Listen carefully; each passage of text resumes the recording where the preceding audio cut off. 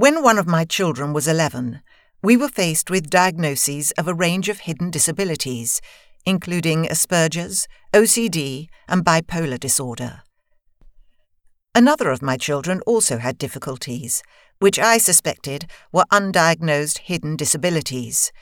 Before, during, and after this time, I was pretty clueless about what to do and how to cope. Life was tough and frightening on every level, and this affected us all. Happily, I came out the other side of this with brilliant and thriving kids, as well as a huge amount of accumulated knowledge and insights. I wrote this audiobook to share this knowledge with you in the hope that you will not have to make the same mistakes that I made. I hope that some of this will be helpful to you in your own journey of parenting a child with a hidden disability. So, do you have a child with a hidden disability, such as autism spectrum, ADHD, Asperger's, bipolar, clinical anxiety or depression? Maybe you just know in your bones that something needs looking at.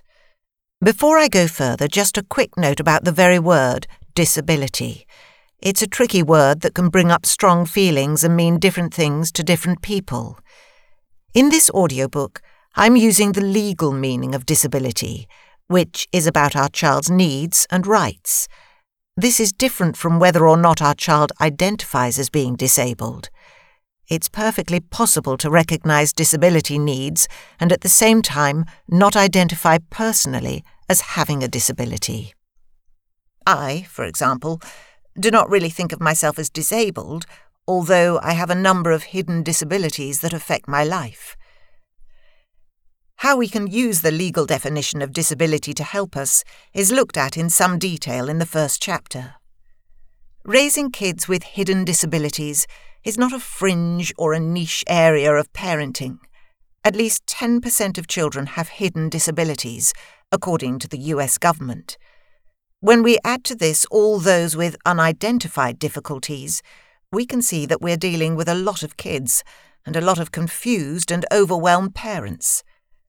Sadly, there is still a stigma about hidden disabilities, and our loved ones may be burdened by shame about who they are.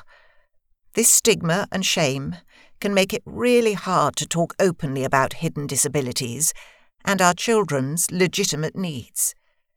It's not surprising that so many of our loved ones deal with this by doing what they can to hide and disguise who they are and what their needs may be. I believe that recognizing our needs, championing our rights, and standing proud about who we are is the best way to challenge stigma. Maybe you have a diagnosis or are trying to get one. You may be unsure whether or not to have your child diagnosed. Maybe you're not happy with the diagnosis you have, or have disagreements in your family about whether or not your child has a hidden disability. Your daughter may be having dramatic meltdowns, or may be cut off from you and the world in shutdown. She may be refusing to go to school, or have crippling depression and anxiety. Maybe your son's defiant behavior goes beyond what is normal. He may be self-harming, refusing to eat, lying or stealing from you. Your son's teacher may be telling you that he's absolutely fine at school, but every bone in your body is telling you that he's suffering and struggling there. Maybe you've tried every parenting technique out there to correct difficult behavior, and nothing has worked. In fact, it might actually be making things worse. This may be even more confusing if we have other children who are responding well to our discipline and parenting techniques. If it works on our other children, maybe we're not such terrible parents after all. The frustration that our child is not responding like their siblings can even make us resent them, making us feel even more guilty. I was in this situation for many years and went through just about every challenge out there, both with my children and other people's reactions to us. This included clashes with the authorities and other so-called experts.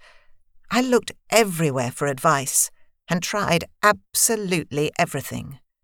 Everyone and their dog had an opinion about what I should be doing and what I was apparently doing wrong. Every time my child had a meltdown, I felt like I was personally failing as a parent. The more I tried to follow the advice I was given, the worse things got. I felt judged and like a total failure. I felt that I was letting myself and my children down. The light bulb moment came when I realized that the reason nothing was working was that the parenting advice was designed for children without hidden disabilities, often known as neurotypical children. Most of the people giving me the advice had never walked in my shoes and didn't really know or understand my children or me. This applied to many professionals and experts too, who in my experience are unlikely to have children with hidden disabilities themselves.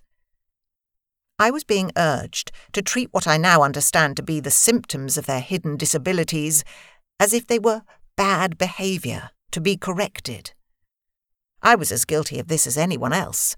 I was trying to bring my children up in a similar way to how I was brought up, thinking about what had worked or hadn't worked for me. I needed to learn to parent the child I actually had, not the child I had been.